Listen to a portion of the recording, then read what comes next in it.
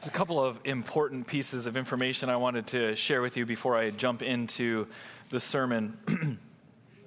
First off, next week will be the first Sunday in 2020, and as a result, it's also the first week that we will be beginning our Sprouts program for children between ages 3 and 5 years old. So those children, what will happen, parents, if you aren't already aware, if you want them to be a part of Sprouts, then you pick them up from Sunday school, you bring them into the church service, where they used to be in the nursery the whole time, for some of you, then you would pick them up from their Sunday school class, they'd come in during the song portion of the service, then they would come up for the children's time, and then from the children's time will be dismissed out for Sprouts. So that's for 3 to 5 year olds. And if you have any other questions, you can feel free to talk to Caitlin Vanderholst. Raise your hand over there, Caitlin. You can talk to her and she can give you any information. Anything else I need to say? No. That's good. Okay. And then also wanted to just make you aware of what's coming up in the next couple of months with regards to preaching. So we're done with Romans. We've gone through Thanksgiving, Christmas here, and then, what's next? What's next? Hopefully you're excited about what's coming up next. But for January and February, we're going to be doing a short series on God's nature being triune, so the Trinity, and then how that applies to human beings being created in His image, and especially the maleness and femaleness of human beings. So we're taking the nature of God and us being image bearers of God. And then in Sunday evenings, I'm going to be fleshing that out a little bit more, and we're going to be talking on biblical manhood and womanhood. So that'll be happening January, February, and then Lord willing, starting in March, we'll have a longer series through the book of 1 Corinthians. So that's what's coming up. But before we start that next week, I wanted to have one more week that kind of piggybacks off of the themes that we have had in this Christmas series. That Jesus came to save sinners. He came to seek and to save the lost. And in last week's sermon, we basically had a question posed to us. Are we going to idolize or are we going to worship? Are we going to have false worship in our lives, or are we really going to embrace and follow after Jesus Christ? A couple of weeks ago, the sermon, I think it was before that, I preached on 1 Timothy 1. And in 1 Timothy 1, we saw the Apostle Paul saying this trustworthy statement is that he's the worst sinner he knows. And yet, that doesn't cause him to despair. He actually says, and Jesus is the greater Savior. And so being the worst sinner I know isn't the worst news of all, because there's greater news in Jesus Christ. And so we found in these sermons that actually in being open and transparent and vulnerable and taking off the masks, that we actually find greater freedom and hope to point to the magnificent power of Jesus Christ Himself. I didn't want this Christmas series to end with this aspect of just us saying, we're the worst sinners we know, woe is me. But instead to say, how does Christ work His power in us so that even though we're weak, that Christ shows His power through us who are weak. And so I think it was a couple of months ago even that I had a conversation with David, and my desire was to preach a message like this on this Sunday regarding the topic of church discipline.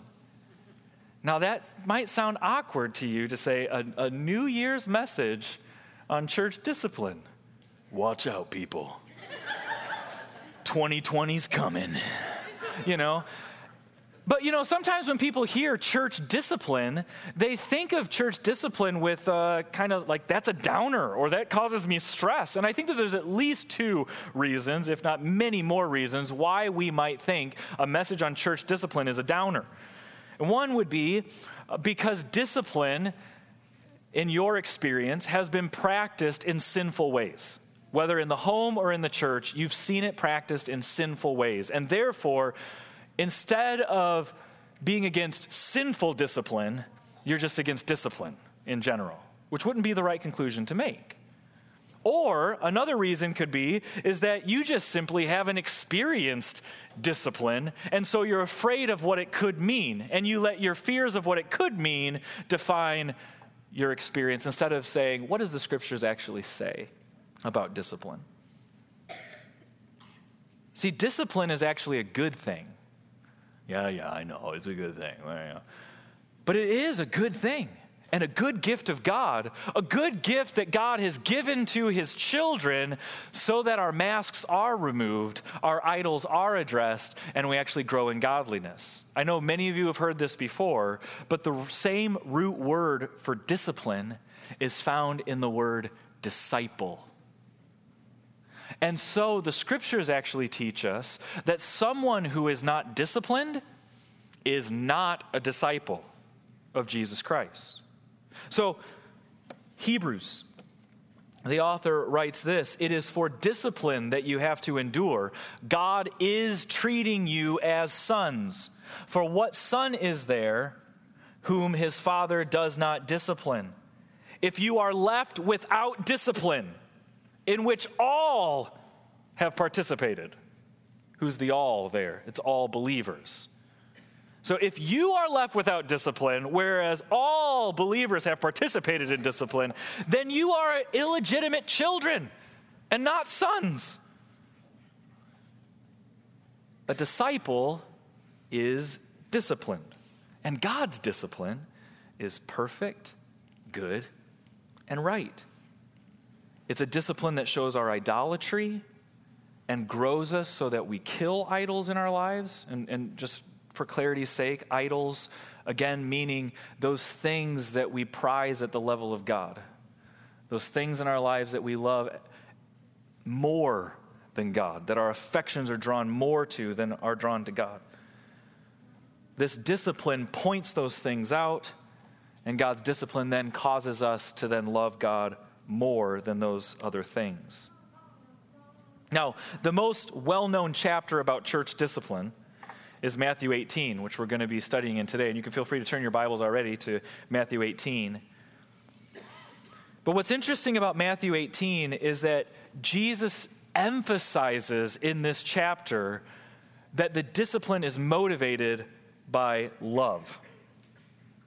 In verse 6 of chapter 18, Jesus says, "Whoever causes one of these little ones who believe in me to sin, it would be better for him to have a great millstone fashioned around his neck and to be drowned in the depth of the sea." In verses 10 and 11, Jesus says, "See that you do not despise one of these little ones, for I tell you that in heaven their angels always see the face of my Father who is in heaven." The little ones in this chapter are referring to God's children. It's not just referring to literal children, but all those who are disciples of Jesus Christ, all those who are followers of Christ, are the little ones here. Does God love his children? Can you see that in the words here? It would have been better for a millstone to be tied around a person's neck and thrown into the sea than for someone or that person to cause one of God's children to sin. Does God love his kids? Yes. Resolutely, seriously, eternally loves his children. And as Jesus speaks these words to us, we should be tremendously encouraged. But we should also be thinking about the ramifications of this love. What's the implication of this? We should ask ourselves, how should this cause me then, this love of God, how should this cause me to treat my brothers and sisters in Christ? But before we answer that, I need to take a little bit of a sidestep here because I want to ensure, I don't want to assume that everyone here is a child of God. This chapter here is Jesus speaking to people who are disciples of Jesus. And what does it mean to be a disciple of Jesus? A disciple is a follower of Christ, but to become a follower of Christ, one lays down themselves before the Lord. That they recognize their sinfulness, meaning that they are unworthy to come before God. They have rebelled against the King, and they cannot make themselves better. They cannot impress God by any of their works or anything that they do. Nothing that they do would ever make them right with God. The only one who could make them right with God is Jesus.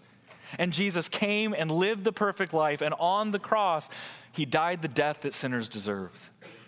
So that anyone who would turn from their sinfulness and turn to the Savior would find forgiveness and reconciliation with God. That's what it means to be a disciple of Jesus, or to start that journey of discipleship. And so, because of God's great love in offering us a forgiveness that is so grand and free, how do we display that love towards our brothers and sisters? I mean, because the reality is even though we turn from our sins at one point in time and turn to Jesus, that does not mean that all sins are gone in our lives, right? Right? We still have idols in our lives. And Jesus is committed, and the Father is committed to our growth in godliness, right? And so, Jesus is talking to his disciples in Matthew 18, and he says, this is what commitment looks like. And he uses more of this illustration of a family. This is how God's children are to act in the family of God. We have a loving Father who is committed to our welfare. And therefore, as children, we are to be committed to each other's welfare as well. And so you look in verse 14, and in verse 14, Jesus says, so it is not the will of my Father who is in heaven that one of these little ones should perish. Is it God's will to lose any of his children? No. It is not his will to lose any of his children, or that any of his children should die and experience suffering in hell. So because the Father takes great care of his little ones, including you who've trusted in Christ, Jesus tells his disciples then, don't mistreat other children whom God loves. Instead, we should get along as a family. But Jesus now tells us how we should interact with one another when sin takes place in our midst. And notice something important about what I said there. When sin takes place. It's not if sin takes place. Sin is going to take place all the time until Jesus returns. And I think it's helpful to note, or we need to remember this, because too often people tend to think of church as though it's supposed to be only perfect all the time. But we all still have a flesh that sins. We're all still the worst sinners we know. And God doesn't say, then run from those people who sin. If I have to run from sinners, I got to get away from myself. Instead, Jesus tells us how we should interact with family members based on the love of God towards us. And Jesus says how we interact with each other is to discipline each other. Now you say, that sounds so weird.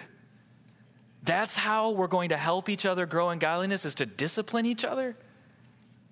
It doesn't seem like discipline would be the answer for helping brothers and sisters in Christ. But again, I think it's because we have a warped view of what discipline is. Most people seem to think that discipline is confronting someone so that they feel shamed and you have the purpose of kicking them out. That's not biblical church discipline. Okay?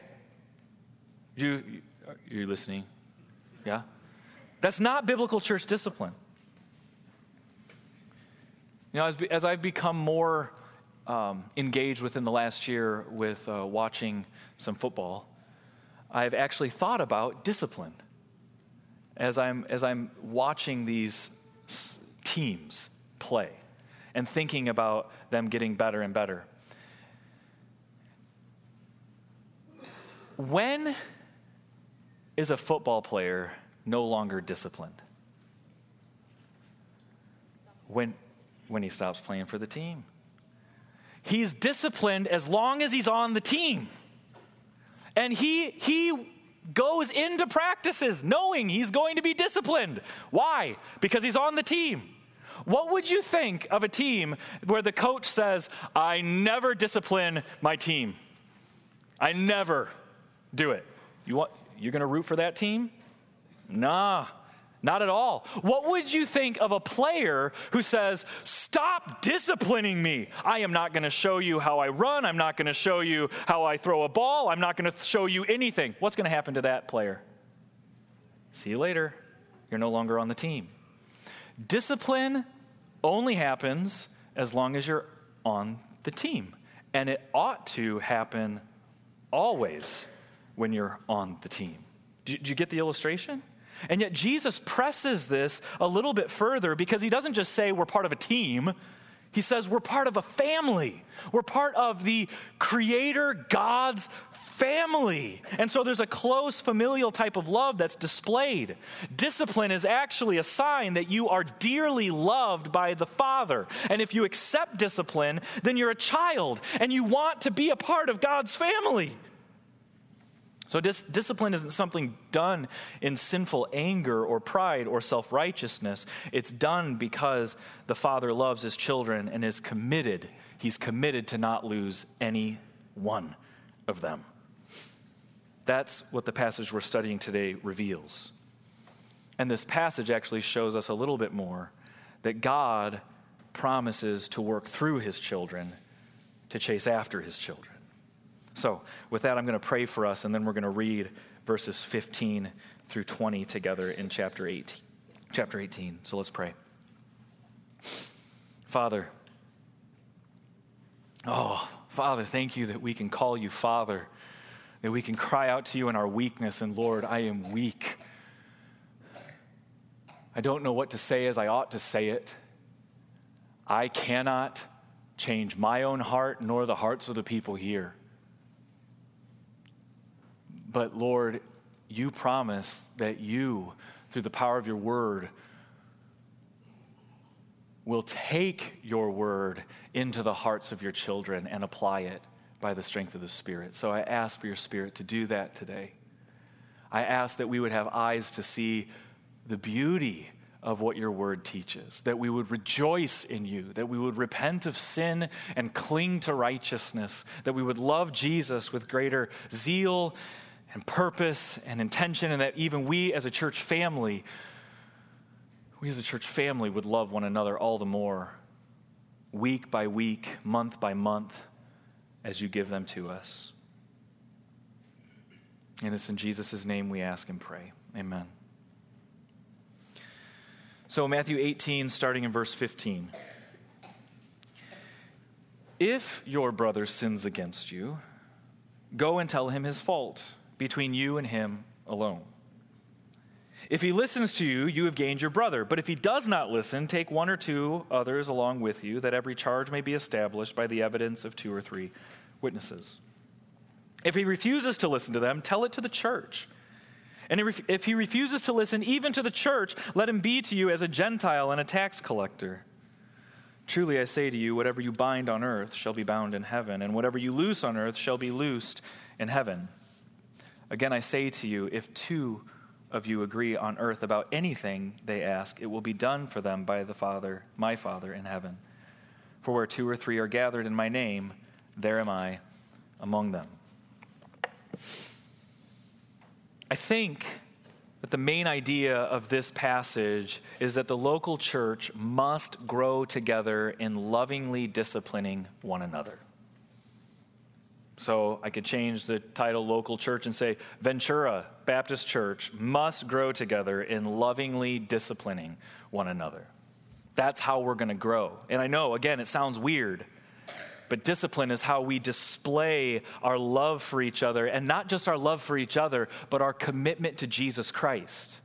That when we say, I'm a mess and you're a mess, that we then exult in Jesus and say, but Jesus is the Savior, so that when the world looks on to us, that we can say, it's not about us.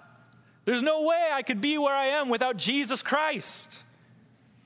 So the local church, Ventura Baptist Church, must grow together in lovingly disciplining one another. And Jesus gives us a process of what this ought to look like, at least one example of a process of how this ought to look like with regards to discipline. And he shows us in verse 15 that we should be concerned for the spiritual good of our family. Look at verse 15 again. If your brother sins against you, go tell him his fault between you and him alone. If he listens to you, you've gained your brother. So notice the word brother, because this is someone you are to treat as family, because you are family in Jesus Christ. At least you both profess to be family in Jesus Christ. So he's a brother or she's a sister. Now again, don't miss the context of these verses. What's profound is that in these earlier verses, Jesus uses an illustration of one sheep wandering off away from the 99. And what do you remember that parable that Jesus uses? And then the shepherd leaves the 99 to go after the one sheep. And now, right after that parable, Jesus moves into this one and says, and God's children should imitate their Abba. The other sheep should go after the one sheep who's strayed. We imitate our God, and God works through his children to reach his children who are wandering. But notice how difficult this could be. Because Jesus doesn't just say in this text, if a brother sins. I mean, that would be true enough. We could take, if a brother sins, do this. But do you know, look in your Bible, if your brother sins, next two words, against you. Oh, how dare they? I mean, this isn't just you're annoyed by something somebody did. I mean, we all have experienced those types of things. This is saying this person legitimately sinned against God by doing something against you, and Jesus says you have a responsibility. What? How do you respond when somebody sins against you? Naturally. Sometimes some people close up, sweep it under the rug, we're not even going to talk about it. Other people, they talk to everybody else about it. They gossip about it. Other people, they have a nice pity party, and they invite maybe, one or two people on into this party where they can put down this other person and feel better about themselves. We all have kind of different responses. Some people become bitter. They don't tell anybody, but they just let that bitterness fester in their hearts, and they say, well, if they want to say they're sorry, they can come to me, but I'm not going to go to them. Many broken relationships have remained that way because of the stubbornness of the person who has been hurt. And that person can say, but they're the one who's wrong. Yeah, they were wrong in what they did, but your response is wrong. Why? Why is your response wrong? Because you seem to have forgotten the extravagant love that the Father has given to you. God the Father pursued you while you were still a sinner.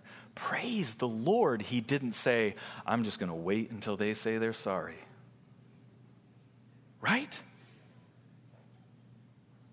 And so that's the first thing. You've forgotten about the extravagant love of the Father towards you. And secondly, you clearly reveal you don't have a concern about the soul of someone who sinned. If someone actually sinned and they're not repenting, shouldn't we be concerned for them? Instead of being concerned about my glory and my fame and them making me feel better about me? No. I should be concerned for their soul, right? The Father cares for them. So we seek to imitate the Father. If you do care for them, you're not going to go around gossiping. You're going to go to them first. You're going to go to them in privacy and humility. And I say in humility because the goal is to gain the brother. The goal is not to make yourself right and for them to say, oh, you were right and I was wrong. That's not the goal. The goal is for their godliness. The goal is that they would know more of the love and grace of God. We can go about discipline in sinful ways, right? And we can even see that later on in the scriptures. In 2 Corinthians, the Apostle Paul writes regarding an aspect of discipline within the church, that it was right for them to discipline, but they were taking it too far. And there in that passage, Paul says, for such a one, this punishment by the majority is enough, meaning you need to stop. So you should rather turn to forgive and comfort him, or he may be overwhelmed by excessive sorrow. So I beg you to reaffirm your love for him. Paul's emphasis in church discipline is the same as that of Christ's. We do this out of love. We do this because we're concerned for the person. And so Jesus says here, this person is sinning. An individual talks to that person. If that person repents, if that person says, yes, I have been sinning. Then you've gained a brother, meaning that the family member has returned, and in that we should rejoice. This is the mentality within the house of God, within local churches. This should be the mentality within local churches. And by the way, hopefully, just to emphasize this a little bit more, I usually say this within whenever we have Discovering Ventura classes and explain to people who we are as a church family, but I'll say it again here. This aspect of church discipline should be happening all the time within this church. Should be happening all the time within any church. When you're on the team, you're always being disciplined. Meaning, let me just put it in another way. If you have friends within this church family, which I hope you do, then you should know each other well enough to know the weaknesses and sins that people are dealing with. You should know each other well enough even to be hurt by each other, because that's even the illustration of Matthew 18, if a brother sins against you. If you don't know people well enough to know the weaknesses and sins, how in the world are you going to help them grow in godliness? If you're not opening up yourself enough to allow other people to know your weaknesses and sins, how in the world is the church going to help you grow in Christ-likeness? Do you get the point? So this should be happening all the time. This should be happening all the time within a healthy church. God's wrath is revealed when there's no sins revealed within a church. God's mercy is revealed when sins are revealed, and he addresses those. So, Jesus gives us this first step. Go to the person, care about them, love them enough to talk to them. But there can be times where they won't listen.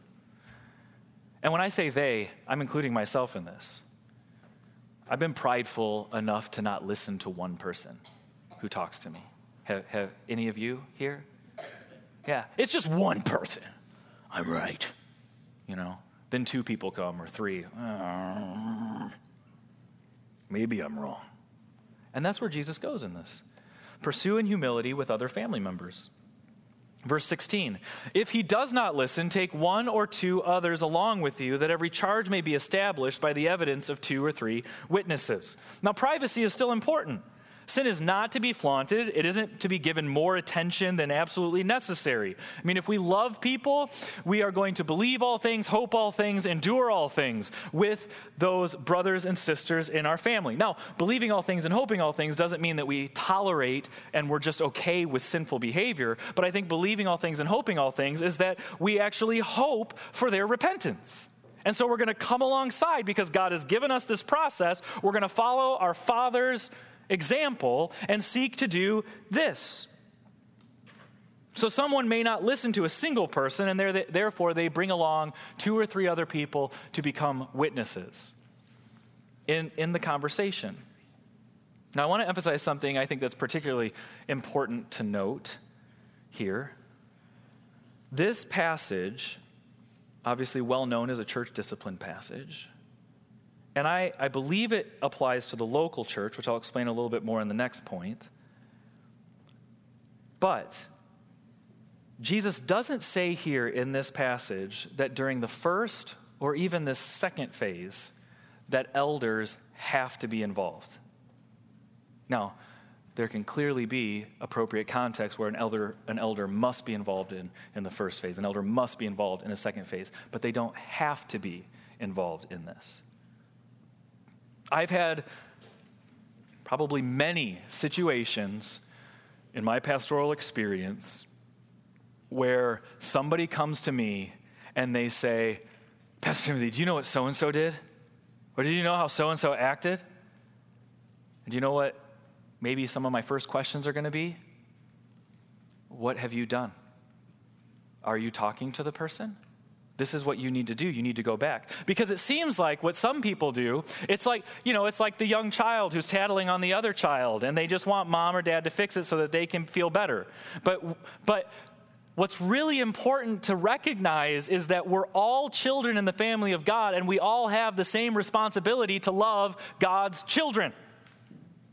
We all do, Ventura.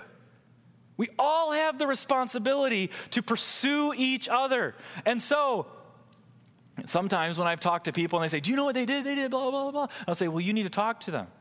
And they're like, well, no, it's not that big of a deal. Well, clearly it's a big enough deal that you came and told me about it. And if you're concerned about their godliness, then you should talk to them about it too. And let them know that you're doing this out of love, not because you hate them. We all have a responsibility. Now, by the way, this second phase of discipline, I'm just letting you know as a church family, this is not uncommon within Ventura as well. And you say, what?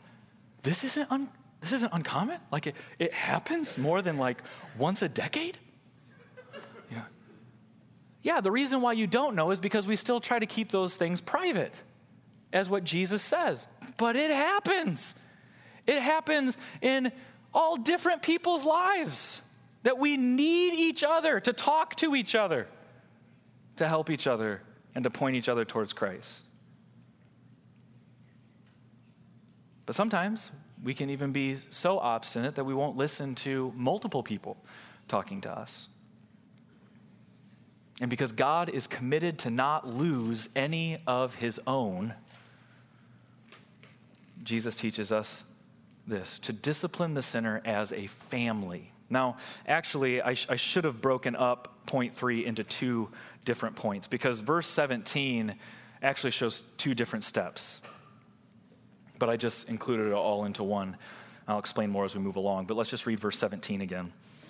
If he refuses to listen to them, tell it to the church. And if he refuses to listen even to the church, let him be to you as a Gentile and a tax collector. If he refuses, the word refuse here in this text actually refers to someone who hears without heeding. Okay? Someone who hears what is being said, but they won't implement it. There's a lot of different ways that we can go about doing this. Have you ever heard somebody say, or maybe you've said this before in your own life, somebody confronts you and your response is, well, I'm sorry you feel that way. Are you apologizing genuinely when you say that? No. You're just saying, I'm sorry, I'm sad that you feel that way, but I didn't do anything wrong. Any of you ever said before, I know I have, I'm sorry, but anybody ever say that one? Yeah. Is that apologizing? No, it sounds eerily familiar to Adam and Eve. Well, it's them, and it's them, and I know I did something wrong, but come on. You're not owning up to your sin. Now, there are other people, and just to be more transparent, this is where I can be as a person. I want to come across as though I am obedient. So I will verbalize things in a way that shows I'm sorry, but then I just go back to normal life. So am I really sorry if there's no change? No, because there's no heeding that statement. There's no heeding the agreement. I heard, but I'm still holding on to myself. The point of discipline is not just getting somebody else to say, I'm sorry, you're right, I'm wrong, fine. The point of discipline is so that a brother and sister is restored in fellowship with God and with the people of God, that they are actually growing in godliness.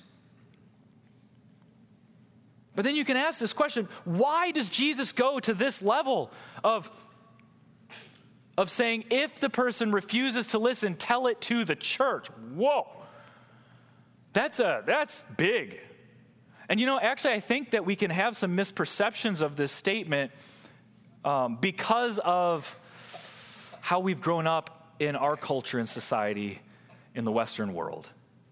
In the Western culture and society, we highly prize individualism, right? And so to bring an individual up before the church, it's like the individual against everybody else. In an Eastern society and context, your identity is found in the group. So to be brought before the whole church and then for Jesus to say, then that church should be pursuing that person is actually a sign of love, saying to that person, we are still committed to you. Will you be committed to the Lord? It's not an action of shaming. It's an action of love. We've had this happen within Ventura. Some of you probably remember this a few years ago. Well, I remember when we were going to that third level of discipline, and I realized, you know what? In every other situation where I have seen more public church discipline, this third level of discipline was just a means to kick them out. It was like we let the church know, and then a month later, they're no longer members. And I realized, wait a second. Jesus shows us this is part of the process. This is part of the process of repentance, that the person might listen to the voice of the church. And so with that one individual, praise the Lord that God used that as a means to gain a child. This is extremely important. Tell it to the church. I mentioned that I believe this is talking about the local church. Some people would say there's no way this is talking about the local church because the local church didn't exist in Jesus' time period. But Jesus is talking about things that could happen in the future. So if he's talking about potential future events, it would make sense that he could bring up the church because that's going to come out in the future. In addition, just practically speaking, tell it to the church. If this is talking about the universal church, I just want to know where the email list is where we let every single believer in Jesus know about the sin of the one individual. Anybody have the email mass list? No. The practicality of this statement is tell it to the local church. And by the way, this is why I believe that joining with a local gathering of believers is so important. I've had a conversation at least once with a person who said, listen, you can still do discipline with believers and you don't have to be a member of a church. And I've said, I've got friends who are part of other churches and I can encourage them in godliness and they can encourage me, but I can't go to the full lengths of discipline with them. I can't. I mean, the Apostle Paul says to the Corinthians that they are to purge out the person who persists in sin. And my question is how do you purge someone out who wasn't in? Right? How do I tell it to the church? Which church? Not the universal one, a local church. And which local church? It'd be the one that they have committed with. That's who we talk to. So Jesus says, tell it to the church. Prayerfully, by the Lord's grace, this will draw the person back to the Lord if they haven't already repented, and they will see, wow, God loves me to this degree. He's committed to not lose any of his children. Yet that's not always the case. If there's persistence and obstinacy, then Jesus says to treat them as a heathen and a tax collector. In other words, make it clear to them that you're treating them as though they are not a disciple of Jesus. Now, I can't know for sure. We can't know for sure. But you're going to say someone who lives in unrepentance is betraying the testimony of a Christian. This is how the Apostle Paul would write to many different churches, where he'll say something like, I've warned you, as I've warned you before, those who do such things will not inherit the kingdom of God. And the people in the church could be like, wait, whoa, I thought you just said that we are secure for all eternity. Yes, I did. And if you're secure for all eternity in Christ, you can't live in unrepentance.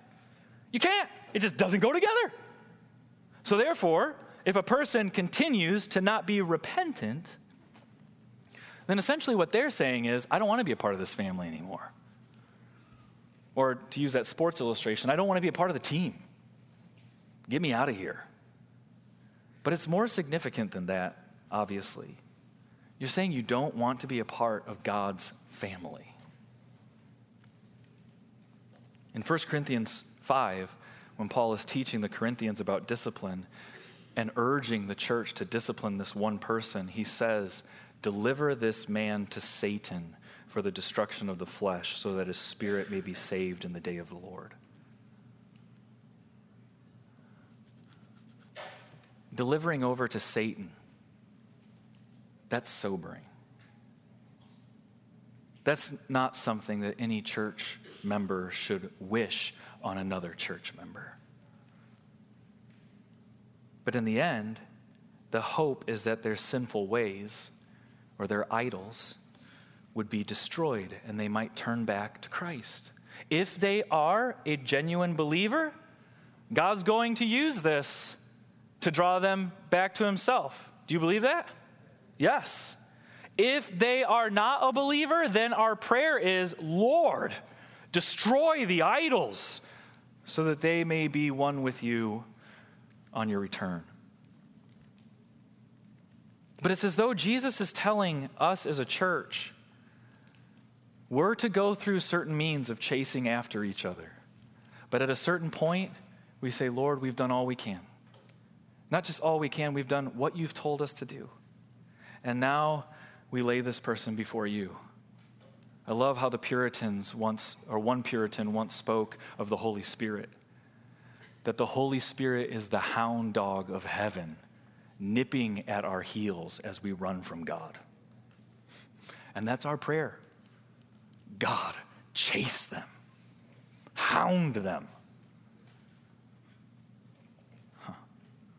So when we say, okay, they're delivered over, I don't think that means that then we don't care about the person anymore.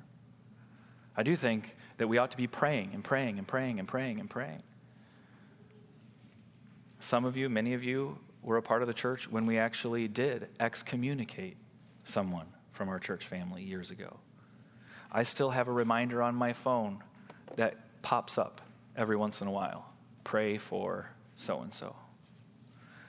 We should still be praying. Because the goal of all of this is restoration. That's even this, deliver over to Satan so that they might be restored in the day of Christ. That's the goal of it.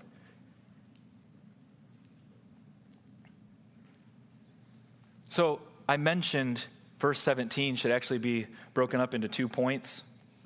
If he refuses to listen to them, tell it to the church. That's final phase of discipline.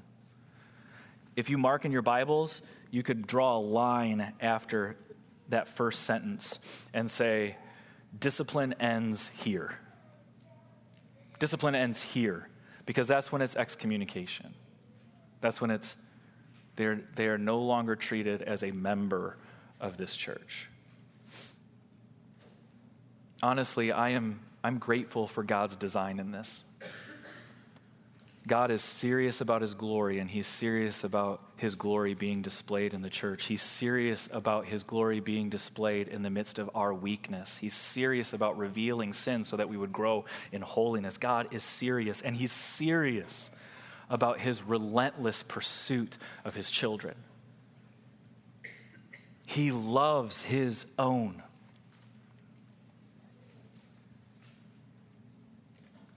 So maybe practical implication for you.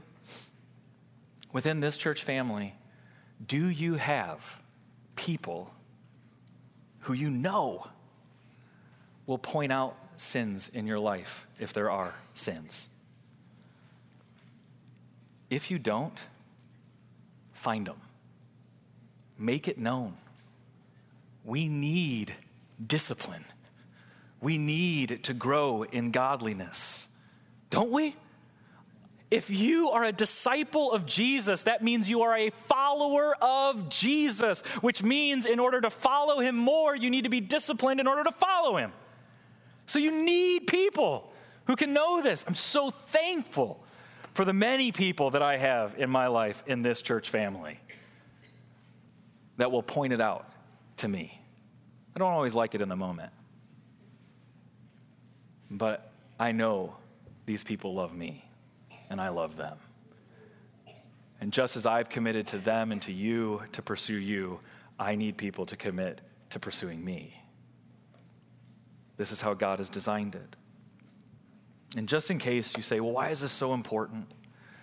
Just to give a final final emphasis. Verses 18 through 20, I think, give a fitting conclusion.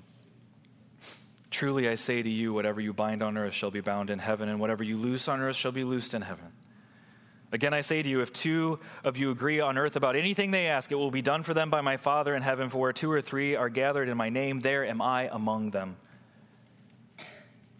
Verse 18 can be actually quite confusing. In the Greek, the translation is confusing, but it's more literally translated, whatever you bind on earth will have been bound in heaven.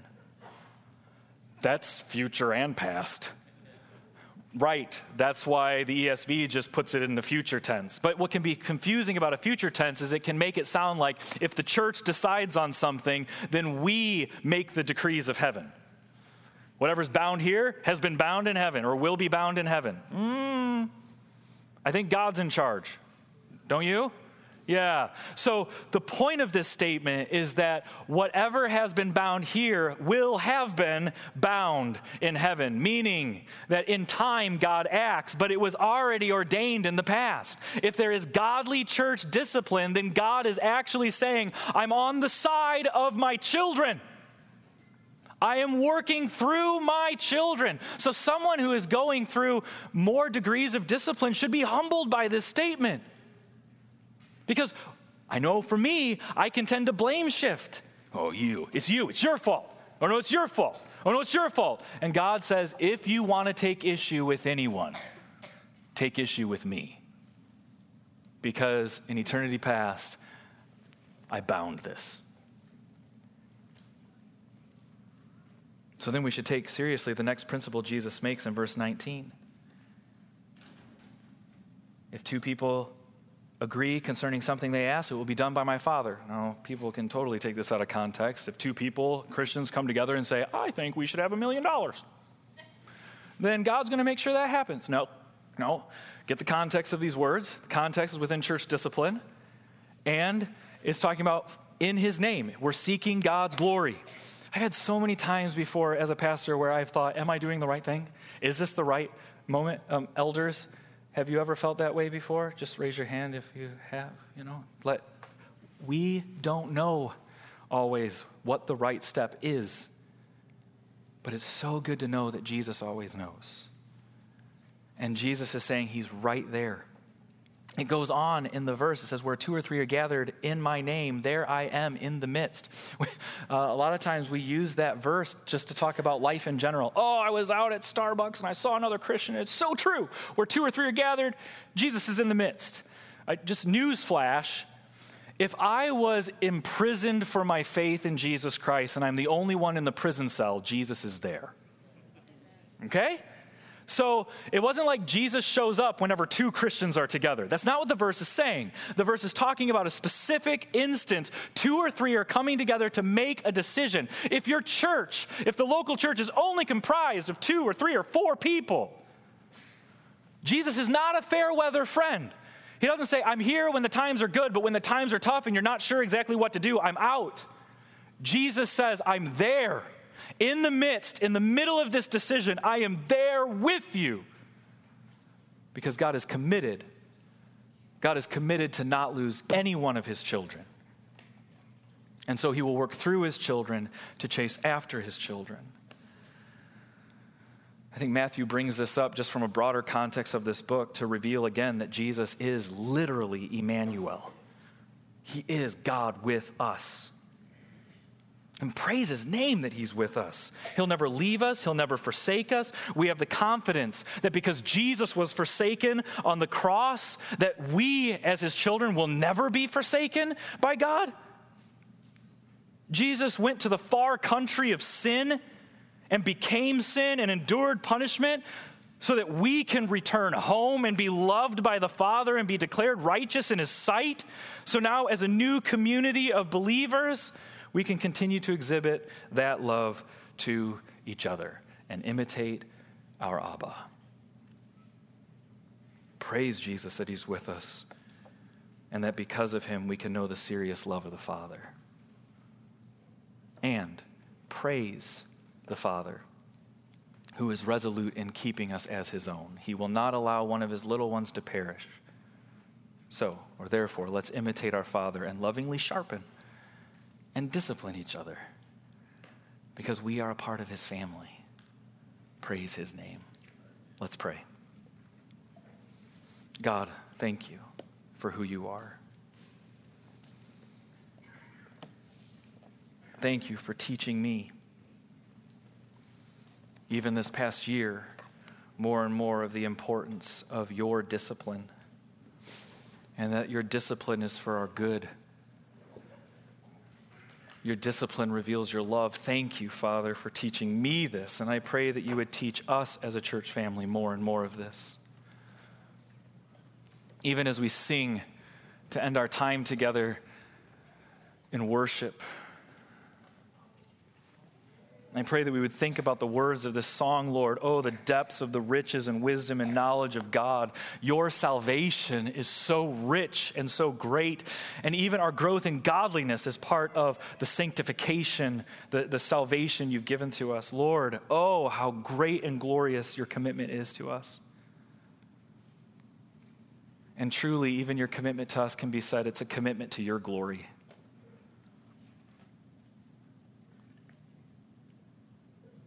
I pray, Father, that we would grow in our commitment to your glory. A commitment to the trustworthy statement of Paul, we're the worst sinners we know. And Jesus is greater than we could ever imagine.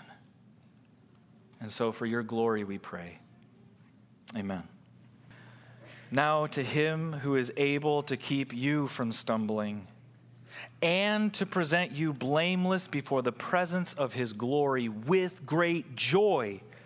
To the only God our Savior through Jesus Christ our Lord be glory, majesty, dominion, and authority before all time and now and forever.